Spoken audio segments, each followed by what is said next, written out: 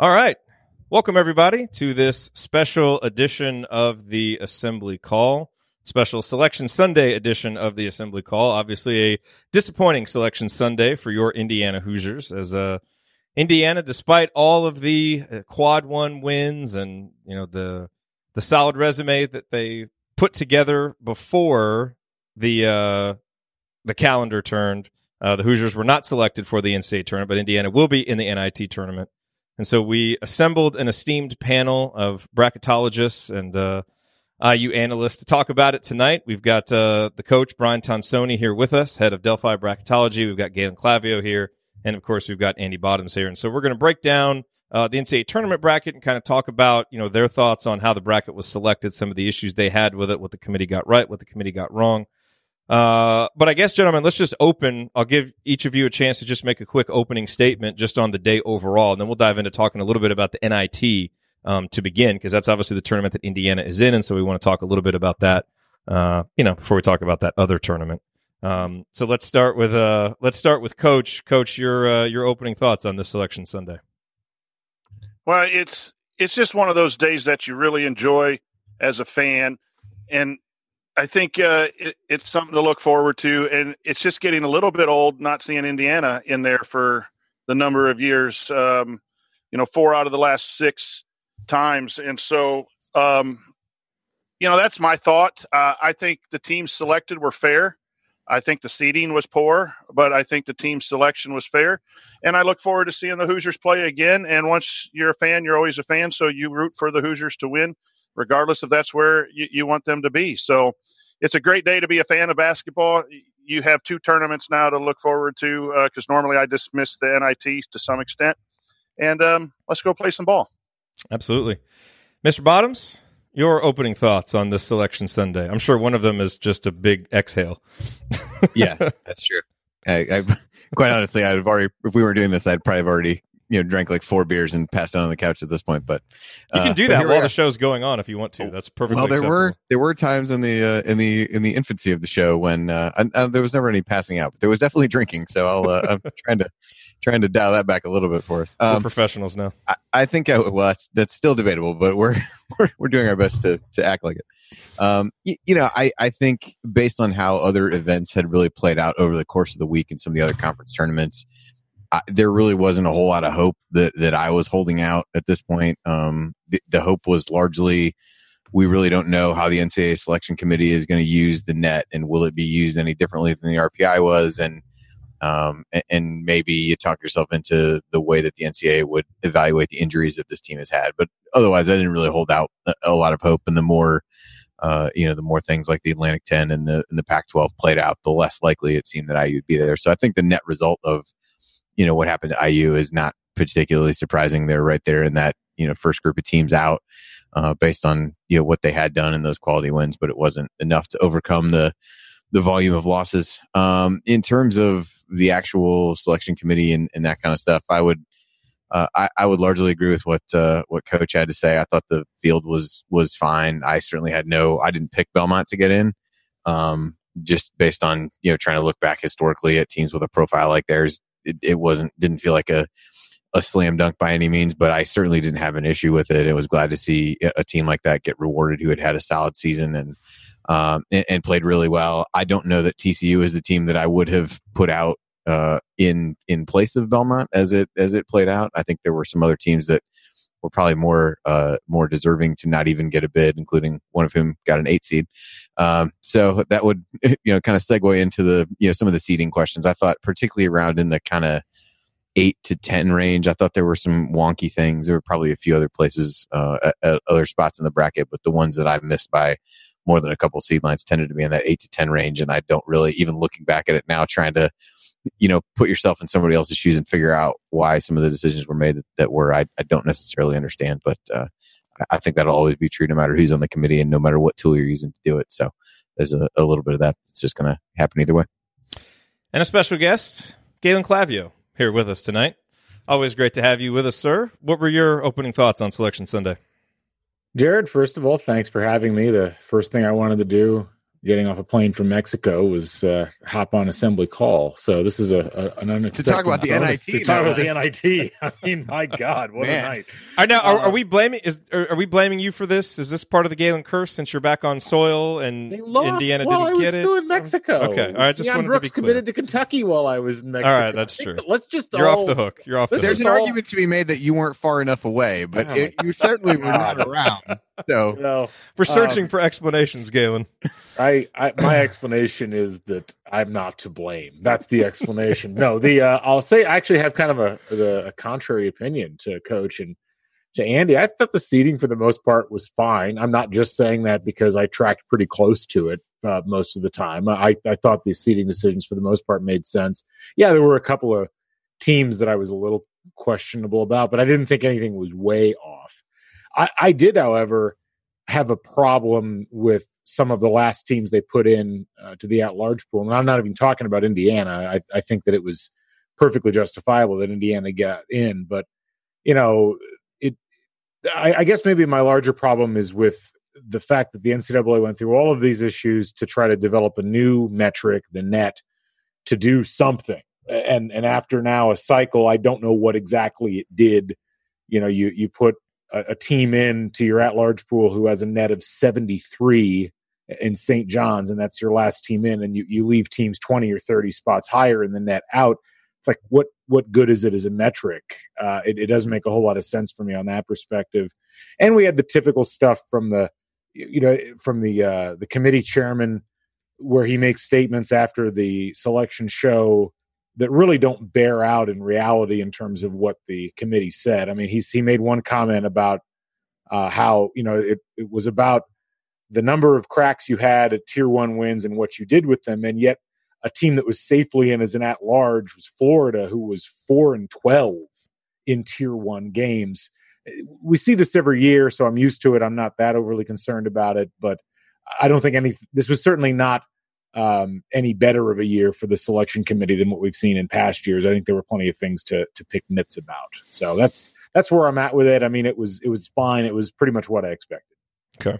Well, let's hold some of those thoughts, because if we have some time, at the end here, I'd love to dive into it more, especially with the breadth of knowledge that you guys have on it. So definitely some threads there that we can kind of pick at. But let's talk about the NIT, because that is the tournament that Indiana is in. It's obviously a disappointment. And so, I think, look, as we kind of approach this, I had someone ask me, you guys going to do post-game shows for NIT games? Absolutely. Someone tweeted me and, said, is this even relevant? I don't know, man. I used playing basketball. It's relevant to me, this is disappointing, but I think it's important to remember that you do have to earn an NIT bid. It is very much a consolation prize. It is not the standard. We should all be disappointed by it. It needs to get better, but it is a small step forward from last year, and the team did have to do some things this season to get that NIT bid. And so I'm going to approach it with, hoping that the team can get the most out of it, can play as long as possible, try to end the year with some kind of positive momentum. And there's nothing that can happen in this tournament, I don't think, and you guys can disagree with me if you feel differently. There's nothing that can happen that can really ultimately change the perception of this season and the disappointment, but it can at least give us something positive here at the end of the season. It gives us a chance to see guys like Juwan Morgan and Romeo Langford and Zach McRoberts and Evan Fitzner play. And I don't know. I just like watching the Cream and Crimson suit up and play basketball. So that's kind of how I feel about it. And I think it's perfectly reasonable to let everybody grieve for Indiana's 2019 NCAA tournament appearance, however they want to. And so if they're not excited about the NIT tonight, that's fine. But I think, the fans that come back and show up Tuesday night in the arena, show up to watch the game, all of that stuff, I feel like you're with your team in the down times and you're with your team in the good times, and it makes the good times even sweeter. So I hope most IU fans will come around and try to approach this with as positive a mindset as possible. And certainly I hope the team does that as well. The details, in case you missed them, Indiana plays Tuesday night, March 19th. It's coming right up, 7 o'clock. They play St. Francis of Pennsylvania, the number 261 team in KenPom. We'll talk more about them on Banner Monday tomorrow. And then if Indiana wins that game, they would face the winner of Providence or Arkansas. So a potential rematch with Arkansas if Indiana and Arkansas can both win. Obviously, that's going to be a tough matchup for Arkansas there against Providence. So, Galen, I'll start with you here on the NIT as we look at this, and we talked a little bit before we went live. It sounds like from a ticket perspective, tickets will be $20. There will be free parking. It'll be GA seating, which seems like a good way to, make this an accessible event, make it an affordable event, try to get as many people there as possible. We know that there have been NIT games in IU's past history that there's not been a lot of enthusiasm for some of those. Sometimes we didn't even want to play at home. Thank goodness we're not making that idiotic mistake this year. But as you kind of look at this from, being there on campus and how you feel about it, how you think fans will feel about it, what are your thoughts on Indiana and the NIT right now? Well, I think the athletic department made a good move in making tickets affordable, making parking free, because I don't know that there's going to be a huge amount of excitement about this particular game. This is not a marquee opponent that IU's playing. It wouldn't be, because it's the way that they do the seeding. Every team that won a regular season conference title but didn't win their conference tournament and get an automatic bid to the NCAA gets into the NIT. So you're going to have some teams that are relatively good. I think Providence and Arkansas, the potential second round opponents, are definitely very good. Then you're going to have teams like St. Francis, who is really bad. I mean, this is a team that only has 16 wins against Division I opponents. Did they win the regular season of their conference? Is that why they're in? Tied for the regulars, and they won some arcane tiebreaker in the Northeast Conference. Not exactly a banner conference for college basketball. So this is about as low pulse of a game as I think you could get for an opening round NIT game at home, at least in this era. Certainly, if it was like 14 years ago, we could have a different conversation. But look, I think there'll be some interest from fans. I'm not sure about students at this point. I just don't know if this is going to move the needle. But I do think that from a draw perspective, this is about as ideal as you could get for Indiana. You get a game you should win easily. You're facing a really, really bad offensive team, a team that can't shoot the ball from outside. And, it should be one of those situations where it segues directly into another home game. So even if you don't have a huge crowd for this one, you'll be able to build some momentum. People get a little more interested because you'll be playing a name opponent, hopefully in the next round. And yes, I am looking completely past St. Francis in this game. I'm sorry, maybe that's bad luck, but hey, I'm bad luck anyway, so it doesn't really matter. And, I think that that's going to be important. If IU wants to get crowds for the NIT games, they're going to need to have people realize that, hey, we got a shot at doing something in this. And maybe they get 7,000, maybe they get 10,000, maybe they get less than that in this first game. I think a lot of it's just going to depend on whether they can get people hyped up and get students off a spring break out into Assembly Hall. The great irony of this game is if Indiana had scheduled St. Francis in the regular season instead of Arkansas, they're probably in the NCAA tournament. Yeah, no, it's just so ridiculous. A fascinating situation that we find ourselves in. Of course, if Deron Davis had just made that tip, we're in the NCAA tournament, and if, oh man, there's going to be so many of those that just make this so frustrating. Don't do that to yourself. I know. Andy, I'm guessing St. Francis, you're obviously an encyclopedia of knowledge about these teams. We always lean to you. Do you know anything about St. Francis other than what you can view from their KenPom profile? I think they were one of the preseason favorites in their league. I seem to recall having them in my preseason bracketology. They had a lot of guys back from that team and didn't start out the conference season pretty well, but then went on a run and ended up, that league was really, really crowded, mediocre, I don't know, whatever you want to say, where there was a lot of teams within a couple games of each other. And then they lost in the final. So they've got a couple good guards, I believe, going to be typical of a team in a school that size where they just don't have a lot of size on the roster that's going to play a great deal. So, which you can kind of see from looking at their, KenPom page. They've got a, 6'9" guy that they'll play, but everybody else is 6'5" or smaller for the most part in the lineups that they use most often. So, those are things from IU standpoint that will be, advantageous, I guess, from a size standpoint. But yeah, I would agree with Galen. This feels like a game they should be able to handle pretty easily. They're 330th in adjusted defensive efficiency, so that seems like a positive. Offensive explosion, baby. Yeah, it's coming. So something that's especially with the 3-point line move back. So get excited about that. Yeah. Okay. Now that's what I wanted to hit next, because that's something that some people may not be aware of, that the NIT is now kind of this place where college basketball kind of tries out stuff. And so the 3-point line is going to be extended by approximately 1 foot 8 inches. So it's the same distance used by FIBA, and credit to Alex Bozich Inside the Hall for tweeting this out earlier. The free throw lane will be widened from 12 feet to 16 feet, which is consistent with the width used by the NBA. The shot clock will reset to 20 seconds after an offensive rebound instead of the full 30 seconds. And then team fouls are going to reset at the 10-minute mark of each half for the purposes of determining free throws, and 1-and-1 free throws will be eliminated. And you can kind of go on and read the whole thing there about free throws. And, I have to say, as someone who does want to take the NIT as seriously as possible, especially now that our team is in it, I don't know. Maybe you guys disagree with this. And, Coach, I want to get your thoughts on this kind of from a coaching perspective.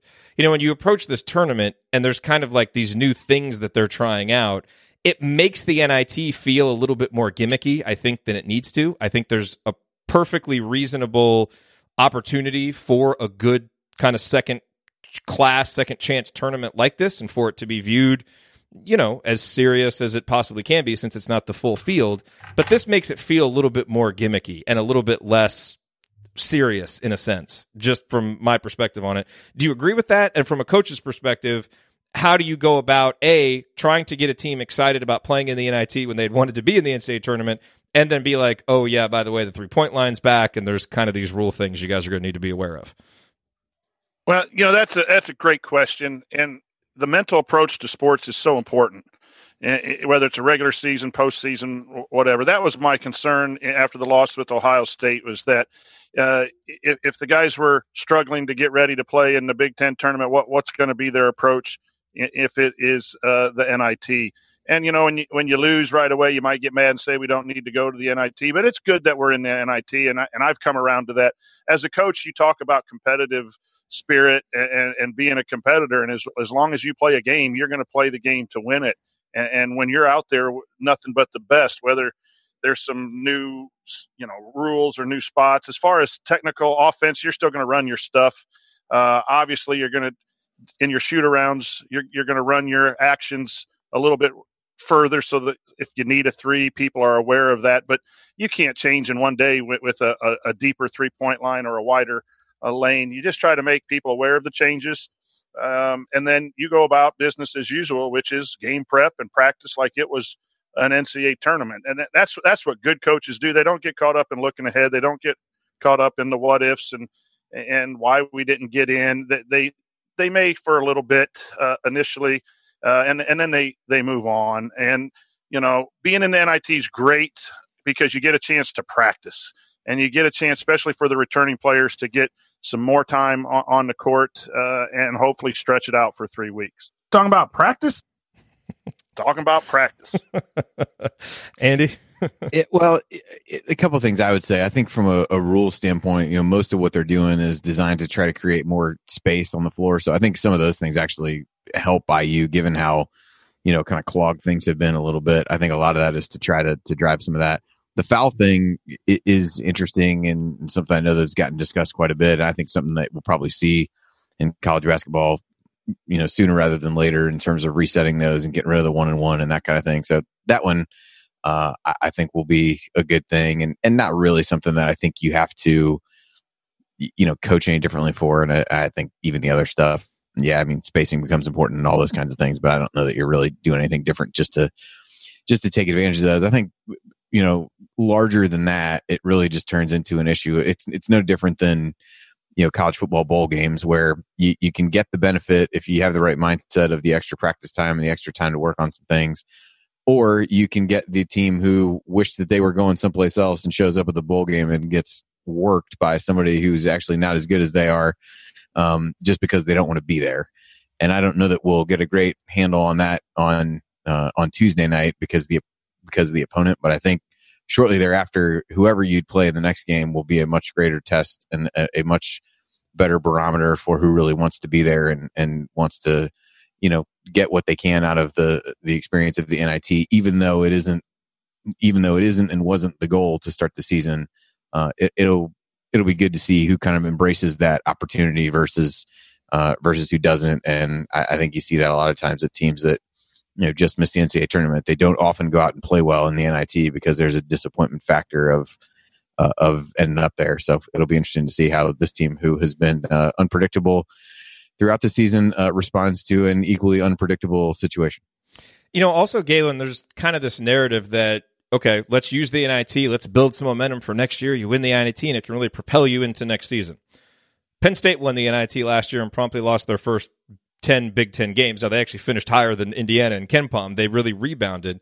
And several people have asked me this, and I said I would look into it, if Indiana made the NIT, so I definitely will. But, you have a deep knowledge of things that you can just call off the top of your head. So let me ask you, I don't know if that extends to the NIT, but do you buy it all? And is there any historical precedent to the narrative of a deep run in the NIT for kind of a bigger school like in Indiana can actually mean anything for the next season? Or is it just important practice time for young guys and you see how far you can get in this particular tournament for this particular year? I think it's probably more the latter. I don't think there's any real consistency in terms of what you could do. I mean, Minnesota 2 years ago, I think, won the NIT title and then promptly turned around and just completely got annihilated throughout the course of the season last year. But then on the flip side, last year, Marquette was in the NIT. They didn't win it. They only played, I think, 3 games. But they used that as a nice building block for coming in this year and having a really solid season throughout. And I think they're like a 5 seed this year. I really think it comes down to why you're in the NIT. An older team that underachieved and ends up in the consolation tournament, you're probably not going to get a whole lot out of that. But a team like IU, where you've got a lot of young pieces, they need to get some tournament experience. They need to get a sense of what it's like, to be in the second class tournament and understand that, hey, I don't want to have that feeling anymore. I want to get to the better one next year. I think that can have some positive impacts. Coach, your thoughts? Yeah, it'll be interesting to see what the rotation is, the playing rotation. Does Race get more time? Does Demezi get in? Does Jake Forster get in? And I'm not talking major minutes, but do they get some time that they haven't been getting in these, quote, must-win games? Or does Archie stay with a somewhat tighter rotation?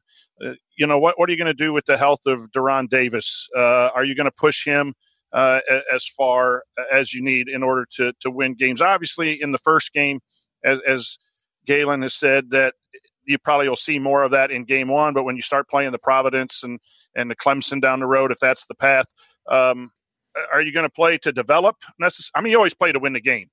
But do you have in mind some minute rotations for some of these younger guys to build into next year? It'll be interesting to see which path Archie takes.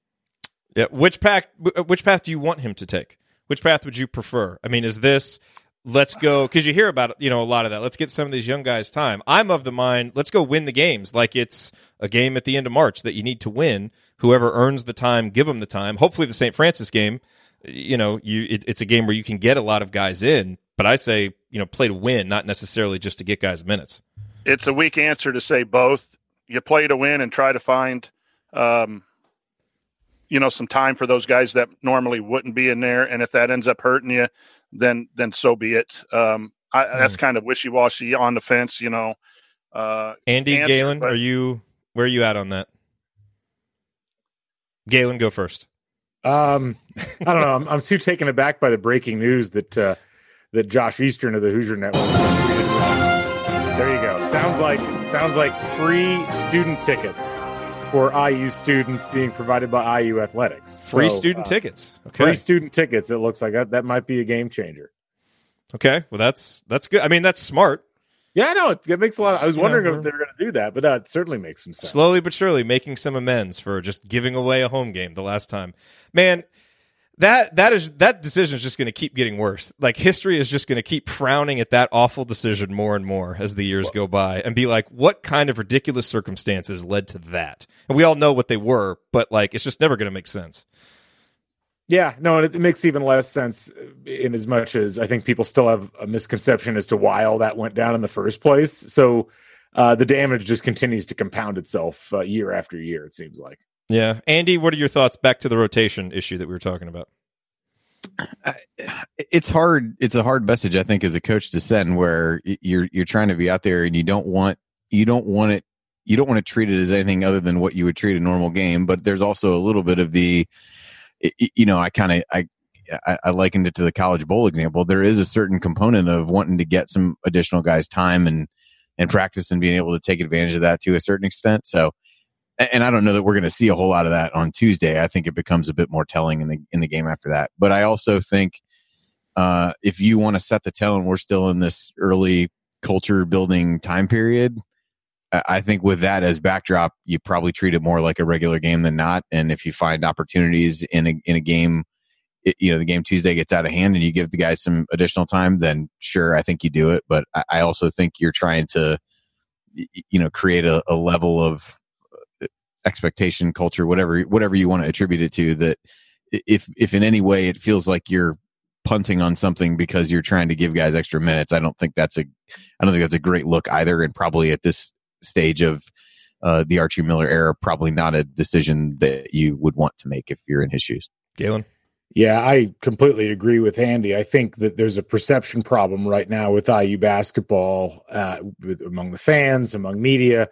And I think the worst thing you could do is, the only thing worse than being in the NIT is getting bounced early, particularly as a higher seeded team, particularly playing at home. I mean, IU, if this goes according to seed, should have 3 games at home, and they really need to win all 3 of those games in order for this not to look even more embarrassing for them. And while I do think that increasing rotation minutes to give guys like Jake Forrester or Race Thompson more time certainly might make some sense long term, at the end of the day, IU needs to win these games. I mean, they need to demonstrate that the season wasn't a complete train wreck, that there is some kind of positive momentum going forward. I mean, there's a big difference between losing your last 2 and winning, say, 7 out of your last 9.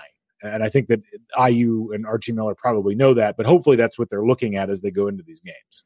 Yeah, it's interesting. And the comparison is definitely imperfect. So let me say that, before I even make it. But, the women's team last year, they made the NIT, made that great run and won it. And there was so much enthusiasm. And I don't think there's no set of circumstances where the Indiana men's team could get that kind of enthusiasm for an NIT victory like the women's team did. 2 completely different programs.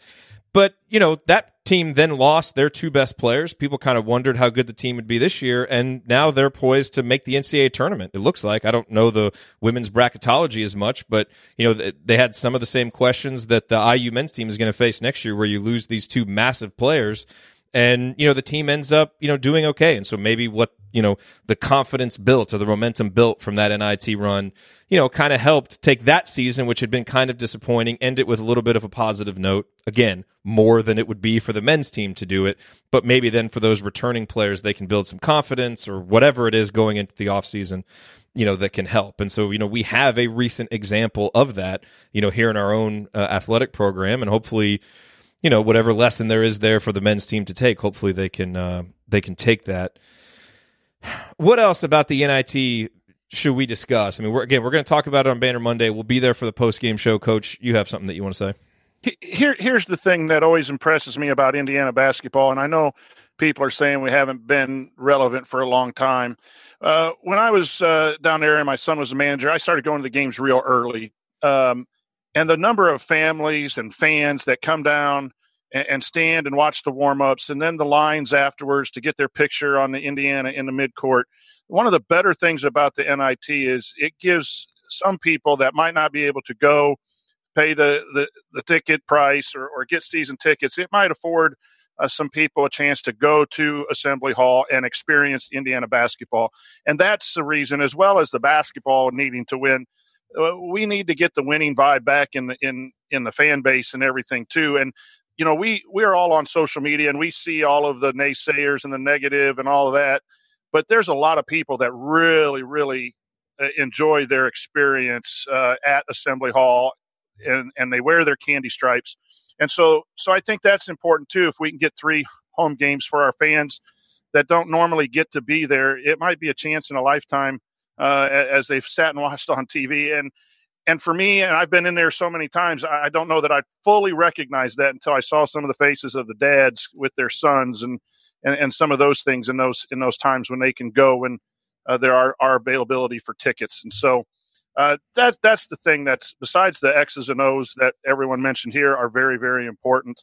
I think that's something that's good about the NIT, and hopefully we have 3 of those games. And I would also just add, for anybody who's wondering, should I go? Should I care about this?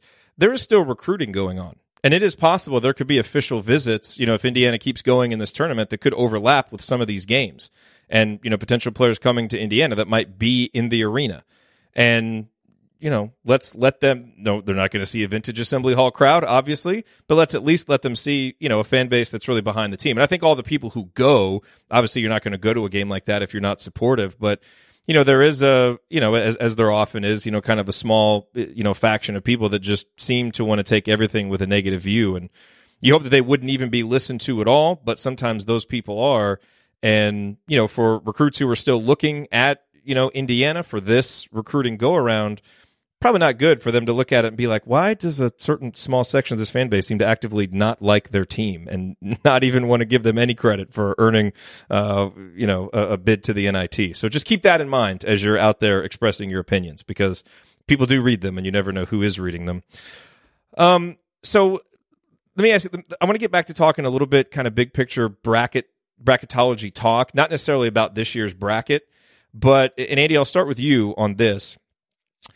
When you kind of look at, okay, what did we learn from this year's bracket and how might it impact college basketball moving forward?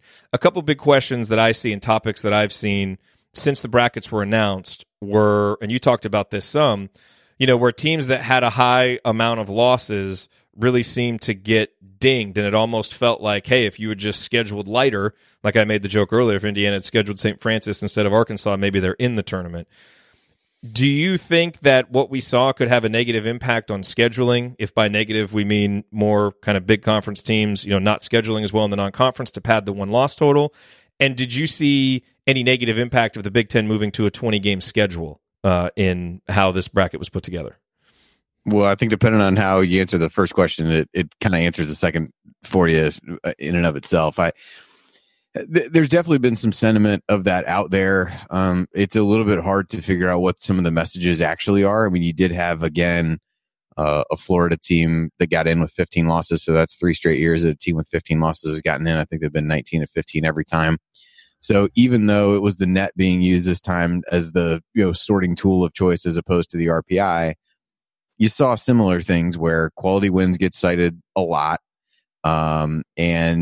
And so that still comes up, but it's a little bit hard but there's also some of these, no team, just 2 games over 500 made it since 2001. So there seem to be some somewhat arbitrary thresholds that are out there that say, we just haven't seen a team that way and, make the tournament. And it was funny, Alex and I were going back and forth when I was just, kind of going about posting, bracketology stuff, and he asked me about IU, and I said, I could see a scenario where I'm wrong, but there's so many things that went against historical precedent to put them in that, as somebody who's trying to get predict what the committee is going to do, it's not necessarily good business to predict things that haven't happened a whole lot in recent memory or haven't happened at all for them to do it. So I do think one of the things that's come up, it seems like some people have really taken that to say, hey, go rack up a bunch of wins against lesser teams, improve your efficiency margin and do some of those things. And I think to a certain extent that's true. There's got to be some kind of sweet spot, though, where you see a team like NC State get left out because they had the worst strength of schedule and they had a lot of, quad 1 opportunities, didn't win, the kind of upper tier quad 1 opportunities, they didn't win any of them, and basically beat, 2 teams that were part of the at-large field, and only had, just based on how the scheduling worked out in the ACC, they beat 1 team that had a record over 500. So there's a little bit of that where you can't just rely completely on your conference to be able to, can everybody in your conference get enough wins that everybody inflates their own, net, and then every game that you play within the conference gives you a chance at a quality win.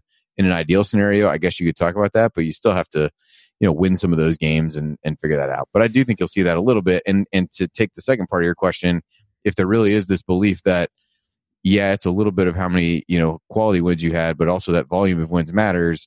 If you assume that every Big Ten team took, 2 conference games away in a year where the league was just beating the hell out of each other over the course of the season and swapped those out for 2 games that were imminently winnable for most of the teams, It certainly would have helped because I thought Iowa and Minnesota were both seated lower than I would have expected, and really thought Purdue was the only one who got seated higher than what I would have expected when you kind of run down the list of the Big Ten teams that made it. Galen, that same topic to you, but also, you hear this a lot, like, oh, this is going to change it now. Coaches are going to start doing X. If coaches do knee-jerk to something they see in this particular bracket, do they risk really trying to hit a moving target that could be completely different next year? Because there have been some years where it's like, well, you need to schedule better. And now this year, it's not quite like that. So it seems like the smart coaches would actually be a little bit more patient than just knee-jerking into a complete change in their scheduling philosophy. I think it's a mistake. I think people have taken the initial statements about the 20-game schedule in the Big Ten the wrong direction, and said, oh, well, we just need to schedule more cream puffs. Well, that's not really what the message is, in my opinion. The message is the 20-game schedule hurts because it takes 2 more winnable games theoretically off of your schedule. I mean, Indiana's non-conference strength of schedule was pretty average. I think it was like 185th or something around that. That wasn't why they didn't get in, though. Why they didn't get in was they didn't have 2 additional wins. And I think what Andy's talking about in any conference year, but particularly in a year where you've got a lot of quality teams and they're beating each other up and you're picking up losses within that phase of things, I think that's going to hurt you, particularly when you compare to other leagues where you've only got 16 conference games or 18 conference games. You don't have the ability to add even like tier 2 or tier 3 level games that you could win. And so I look at it like this. I think Andy kind of hit upon what I was going to talk about initially on this, which is that it's not so much that Indiana didn't get in. And that's, I think, a separate issue. It's that almost everybody in the Big Ten was underseeded. Michigan State, I think, had an argument to be a 1 seed. Instead, the ACC gets 3 1 seeds. Michigan barely gets the last 2 seed. Wisconsin's probably a seed line below where I think they should have been. Maryland was at least a seed line below. Iowa was 2 seed lines below. Ohio State barely made it into the field. Minnesota was low. That, to me, is a product of a committee that said, hey, we're going to prioritize wins. And while I do think that the moving target issue is something that is worth keeping in mind, and you don't want to radically change things too much based upon any given year, it does seem like there is a preference for teams that win a lot of games with 1 or 2 exceptions every year. I mean, UNC Greensboro almost made this field. And you look at their resume, I'm sorry, they had no argument to be that close to getting into the field other than they won a bunch of games. And that didn't matter against who, just they won a bunch of games. So if I'm the Big Ten, I'm looking at this and I'm like, well, I've committed myself to this 20-game schedule, and I've committed myself to playing 2 conference games in December, which is completely out of the rhythm of the rest of the season. I think that that's potentially an issue long term, and that's something that it's probably too late for the Big Ten to do anything about it over the course of the next couple of years. But if that trend continues, they should probably look at not doing it that way anymore. It's also go ahead, Andy. It's funny to jump in on the same thing. I think if you put yourself in the position of the Big Ten, you look at it in some ways as, well, I'm setting myself up to have more opportunities for quality wins, which is largely true. I mean, if you think about that, even when the league's not great, you have more. The problem is that if you have a league that isn't top heavy, and you have everybody kind of and just beating up on each other and taking a bunch of losses, it ends up hurting in a year where they do some of these things. So it's like, yeah, well, I'm giving you 2 more opportunities at a quality win. The problem is that if you go 1-1 in those or 0-2, it actually hurts you in the end. So I think it's somewhat short-sighted to look at it and say, but I would guess that somebody at some point thought like, well, this could be a good thing because we're going to get other chances to get quality wins. And then while that's true, the flip side is you're not getting chances to get other wins, which based on, kind of what we talked about is what the committee valued. And to be clear, IU lost a ton of games that they probably could have and should have won, and that's really why they got out. So I don't think anybody's laying this on the doorstep of the Big Ten and saying, hey, you shouldn't have had 20 games. But I do think it's a worthwhile conversation. But the effect on seeding, like you said, too. To think long-term about what it actually is going to mean and what the intended impact of it was versus what the real impact of it has been. The ironic thing is they did the same thing in football, and they've kept themselves out of the college football playoff the last few years by the same logic. Like, oh, we're going to play more games against our conference. That's going to mean more chances at quality wins. And the exact opposite effect has really taken place for the Big Ten. Oh, football especially, man, just avoid losses at all costs. That seems to be the most important thing. Coach, your thoughts on this? The two most competitive conferences got hurt in seeding, the Big Ten and the Big 12. And it's been mentioned that when you go on the road in the Big 12 and in the Big 10, it's going to be very difficult to win. And I thought road record of the teams we missed more than 2 seeds, almost everyone had a losing road record, which when you play in a tough conference, that possibly can happen. Wisconsin was 500. Purdue was right around 500, and those were some of the better teams. So, the coaching staff and the schedules, you can't – Jared, you were right with the moving target. But the RPI was a heavy schedule-based. Who'd you play, and who'd you schedule? So teams went out and wanted to schedule some tough opponents in the non-conference to do that. Now with the metrics, and if it is a shift towards road record and some of those things, and conference play is not supposed to be part of the criteria. It's not part of the stated criteria. And yet it seemed like this committee really was sympathetic to teams like Washington in a bad Pac-12. Oh, they didn't get as many opportunities as the guys in the Big 10 and the Big 12, where it's hard for them to get the quad 1 wins because the conference is down, but they're really a good team. And the committee does get these reports from the regional ranking systems and stuff, and I think maybe that played a huge part where the bracketologists, we don't get that information. So these people are reporting on, how they play, and they rank the teams in the West and in the South or whatever the regions are. That's a factor too. If transparency is what they're trying to do, they're doing a very poor job of it. And I've always said this, the committee does a pretty good job. In the 5 years I've been doing this, I think this is the one that has the most questions. But I still think the problem is more with the criteria and the stated criteria. And I think you can still have this bracketology, this watching of basketball that I think is great for the sport in selecting teams, but yet saying you got to be at least 4 games over 500 to get in, a bare minimum. You have to, we're going to look at quality of wins for seeding purposes, meaning who do you play and who do you beat is the number one. And again, I think people would understand that instead of saying, Washington, no wins against the top 50 and no wins against the field, and they're a 9 seed. Maybe they should be in, but maybe that was a 10 or 11. Same with Utah State. Same with VCU, only having 1 win against the top 50 program. And you got Minnesota sitting there with a lot more, and you have some of those other teams that had 8 top tier wins in 1A and 2A, and they're well behind those teams. So transparency is an issue. The criteria needs to be fixed, and that's what causes most of the problems. But I still think you have to schedule wisely. And really, the key thing is not scheduling cupcakes. It's scheduling quad 3 and 4 teams that are going to be pretty good. And you still have a good chance of beating them, but you're not getting the 300s, the 320s. You got to get the 150s, the 200s. And here's an interesting thing that I would propose. That strength of schedule number not be used. But look at the games played against quad 3 and 4. We broke that down. Indiana had 9, and VCU had 23. So don't look at a number and the nets of all these teams and how they play and all those things. They had 23 games against the 2 lowest quads. Washington had 17. UNCG had 22. And your metrics are going to be great if you play bad teams. Western High School, our stats were really good against the 2 worst teams on our schedule.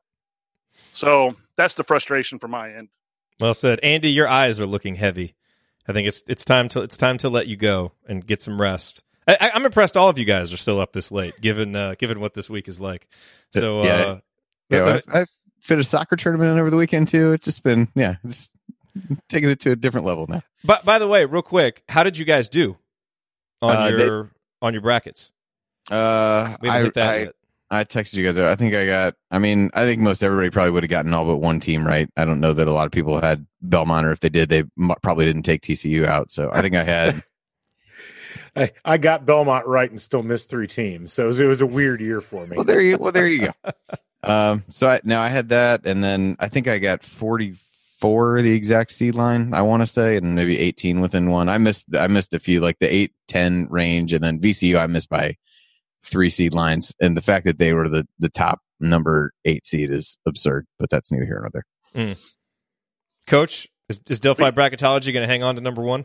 No, we're going to fall down a little bit. It's about time. Maybe we'll get a little break on Twitter. But you going to make those kids run some wind sprints for not holding up the standard? You guys are number one, man.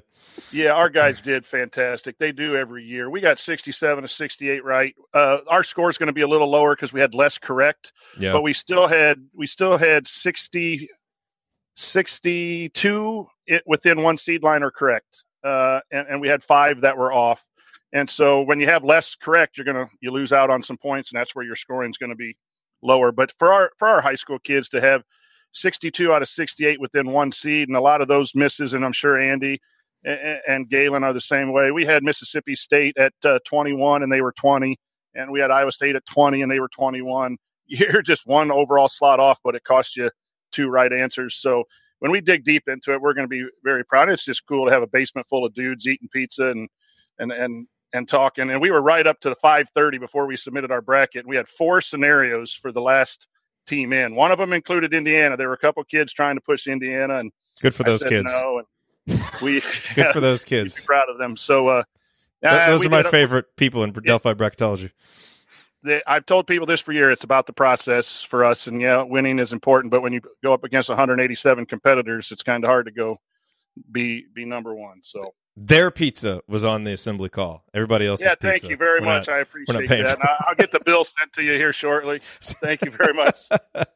No, we're happy to support you guys. I think it's so cool what you do. I mean, that you've gotten your students involved, and I think it's awesome. All right, Andy, let's get a final thought from you. And Galen, if you need to hop off too soon, we can get a final thought from you. But if you're good to hang around, we can talk a little bit longer. But Andy, your final thoughts on a disappointing Selection Sunday for Indiana Hoosiers fans. Yeah, I guess on some level, I'm kind of glad that things played out the way they did, so that I didn't give myself or really anybody else any more hope that IU would find a way to break some of those historical trends and find their way in. So it's certainly disappointing given what expectations were coming into the season, and then at various points during the season. It's also surprising they made the NIT given what the expectations had become at certain points of the season. So you never really know. I will say, though, after having done this 2 of the last 3 years, there are a few things more depressing as a sports fan than looking through your guide to figure out what channel the NIT selection show is on and actually sitting down to watch it. So I would prefer not to do that again, just as a more of a mental health type of scenario. But all you can hope for at this point is that the team really embraces the opportunity that they have. It's not what you wanted. It's not where you thought you'd be.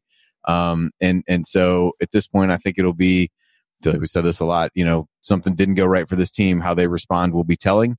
And I think it'll be kind of telling how they come out in this scenario. I think Archie, looks like he put a brief statement out. Yeah, he did. Just so they're excited for the opportunity and things like that. I think if the team shows that, I think there are building blocks that you can have there where you're giving guys experience, and for these younger guys to get another, handful of games together would be terrific. I don't think we learned that on Tuesday. I think you start to learn that whenever the second round game would be against Providence or Arkansas. But I certainly hope that they embrace it in the same way that they pick themselves up toward the end of the season before stumbling again against Ohio State. And that's really will be kind of the storyline for me to look for, is really just the attitude they come into these games with, and how they play. And as I told you guys in the chat, Ken Palm updated, so 96% chance of victory on Tuesday. So again, I don't know that this game's going to teach us a great deal, but I'd encourage people to go out, another chance to see Juwan Morgan in IU uniform in Assembly Hall, and I think there's definitely something to be said for that. So again, not where everybody wanted to be, not the conversation that we wanted to be having, but we'll look forward to talking about it, and hopefully some good things are going to come from the experience overall that we may or may not realize this year, but something that we hopefully can look back on at some point and kind of look at this as another step in the process of where the program's going and where it needs to be. Although in disappointing NIT news, while Romeo Langford is apparently going to play, Ryan Phillips is not going to be here for the first week of the NIT. Now, he has his excuses. We'll let him tell you those when he comes back. But he will not be here for Tuesday night's NIT game. He will not be here for Thursday night. He does have very legitimate reasons why. However, we're going to give him crap for it all week. Too big to be here for the NIT shows, are you? I'm mostly just disappointed that we won't get to hear his thoughts on 7 p.m. tip time for on a Tuesday for an NIT game. That's the part that'll be the hardest for me to deal with. Yeah, we really got to slot that in the tier, the hierarchy of. We'll get by as best we can. Yes, we will. All right, thanks, Andy. All right, thanks, guys. So real quick, Galen, I'll lead you into, is this a final thought for you? Are you going to bounce? I think so. Yep. So let me lead you into that. Let me just read the full statement from Archie Miller. Zach Osterman tweeted it. Mike Miller tweeted it. Quote, "It is an honor to earn an invitation to postseason play of any kind, and our program will treat it as such. We look forward to the opportunity to be a number one seed in the NIT, and our goal is to win and take advantage of the experiences that we can gain as a team." Anything of note there? Pretty standard stuff. Milquetoast comment from Archie on that. I mean, what's he supposed to say? I think this is a dangerous situation for IU because there are expectations tied with being a one seed. And, if your team can't get up for playing what is in essence a must-win game on a neutral court against a not very good Ohio State team, I do worry about the motivations playing in the NIT when we're, at the end of the day for the players, none of the outcomes really matter that much. Maybe for Juwan Morgan, they matter because it's his last games in an IU uniform, but I don't know for anybody else if it's going to be taken with the level of seriousness. I hope it is. And I'd love to be proven wrong. I'd love to, to see them come out and play with the kind of verve that they played in the last 4 games of the regular season. I just have my questions about that. So this is a difficult situation for IU and for Archie Miller in trying to marshal the attitudes and the energy in a positive way. And I'll be curious to see what happens. I think that ultimately IU basketball is at a big crossroads at this point. And the crossroads is going to extend out into the offseason, and it's going to extend into the end part of recruiting. It's going to extend into next year. And there's not a lot of good vibes surrounding this program right now. You just have to hope that the NIT doesn't add to the bad vibes and that maybe it gives some kind of a positive atmosphere surrounding the program heading into the offseason. IU Artifacts wonders if you think it could be a repeat of 2005. A happy moment for you two. There was a shared moment between him and I, even though we didn't know it until 14 years later. I don't think it's a situation where you're going to see a repeat, at least in the first game. If there is, then that's real bad. Like this is not a game that IU should afford to or could afford to lose. I do think there might be some potential for that in the following game, but again, the NIT is it's roulette. You don't know the motivations of your own team. You don't know the motivations of the teams coming in to play you, and so I'd be shocked if there was that kind of a letdown in the first game. I don't know beyond that, and I think it's going to be a really weird experience because a couple of years ago with the Georgia Tech loss on the road, it was almost for the best that it happened then. Because I don't know what that situation would have been like had it dragged out longer. But in this situation, I do think that it's just going to be kind of a weird environment all the way through. Yeah. Which, and I think that's kind of fair. NIT should feel weird. Like that is a fair thing for it to be. I think it's like I don't think it shows some kind of like weakness on the part of fans if you're interested in the NIT and you're going to cheer on the team. Like no one's saying it's acceptable. No one's saying it's successful. So maybe that's exactly how it should be. It should feel weird and uncomfortable, and they should be clothes that we never want to wear again, but we're just going to make the best of it this time. And that's probably how it will be, and that's probably exactly how it should be, and hopefully they can make the best of it. You don't want to be the Elgin Baylor of as GM of NIT teams. You don't want to be a veteran of the process, which is really that's more the domain of the Penn States and Minnesotas of the Big Ten. So yeah, you want it to be uncomfortable. You want it to be a little bit weird, and you want to not have to experience it again for another 12 or 13 years. Absolutely. Well, Galen, thank you for hopping on last minute. As always great to get your insight, and I'm sure we'll be doing some cross appearances on each other's podcasts here in the off season because it's going to be a weird, like no matter what happens in this NIT, I feel like it's going to be a really weird off season because there are so many important questions that need to be answered in years 3 and 4 of the Archie Miller tenure. And there's just, how much are we going to be able to really like figure those out this off season? I don't know. We're going to be talking about them, but I think it's going to be a very frustrating off season where it's like, damn it, let's just get to next season already so we can see what's going to happen. Yeah. Not like this year where you kind of bathed in the, in like the afterglow of the Romeo announcement and everything seemed possible. Obviously, we know what happened there, but it's just going to be a totally different feeling for the offseason. So, well, thanks for having me on. Thanks for jumping on Crimson Cast last week. Coach, have a good one. We'll catch you guys later. Yep. See you. On the flip side. All right, Coach. It's just you and me. We won't belabor this too long. Yeah. Thoughts on kind of what you expect? Are you going to be with us Tuesday night for the postgame show? Yeah, I'll be able to go Tuesday, and we'll see from there what's going on. Our spring break starts Thursday afternoon. I want to say a couple things. One, we missed out on Keon Brooks, and congratulations to Keon to choosing the school that you want to go to, and encourage our fans. I think most of our listeners are on board on this, but choosing a college is a very special thing for everyone, let alone an athlete. And I wish Keon the best, and then I wish Archie to continue his quest to find players that fit Archie's style of playing basketball and fit the Indiana mold that everyone wants, which is hard-nosed guys who like to compete. And so I just wanted to say that officially from my vantage point. The other thing that I'd like to encourage, too, is I think it's okay to be critical, but I want to say this. There's not an Indiana basketball player that I don't like as a person. There might be an Indiana basketball player that I don't like the way he's playing basketball or approaching the game of basketball. It's hard when you tweet and you're on a show and it's emotional. Sometimes maybe you don't think through everything that you want to say, but I encourage fans to think through stuff and make it not personal towards these guys. If someone seems like they're not caring, that's just a personal game situation flaw. That doesn't mean we have to dislike or mistreat the individual. And with that being said, I think going into the NIT and next year, we're really going to tell if there's some kids on the roster that have the best interest of playing for Archie and playing for Indiana the way that I think most of us want people to play for Indiana. And I think that's been a problem in the program for some time.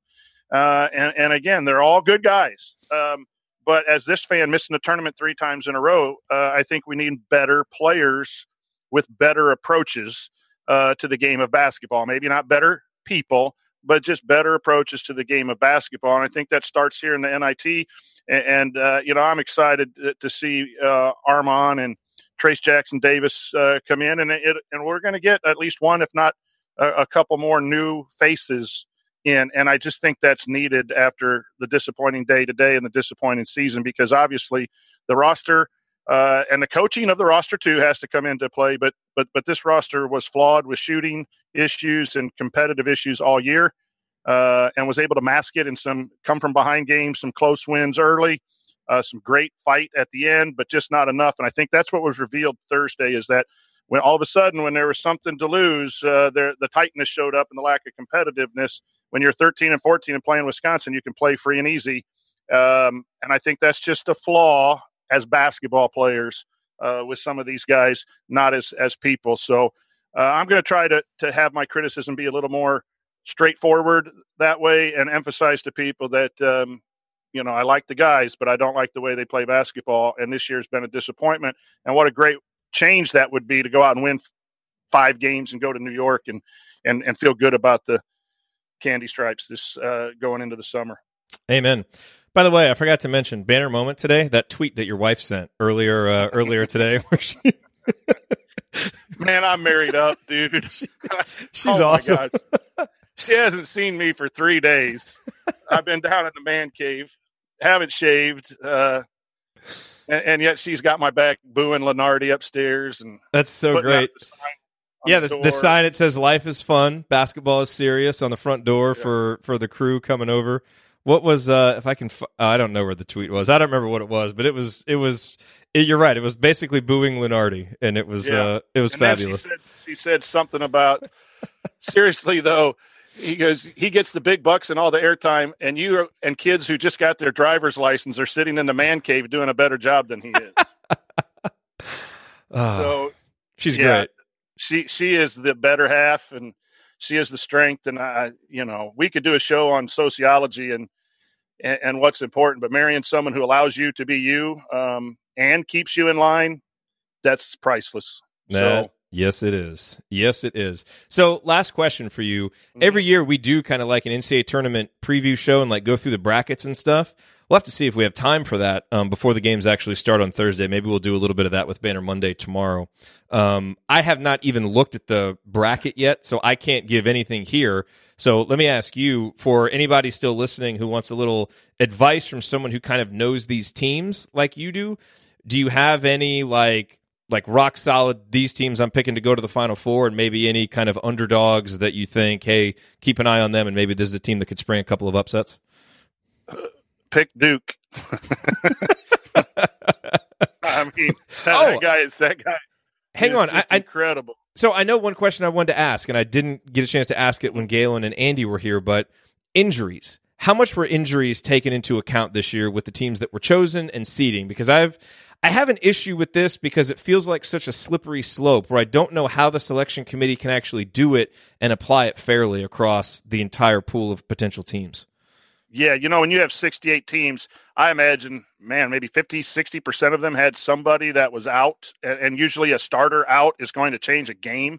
I had NC State fans telling me that their player was out on this game, so you can't count it. And here's the problem is you can't eliminate losses simply because players weren't there.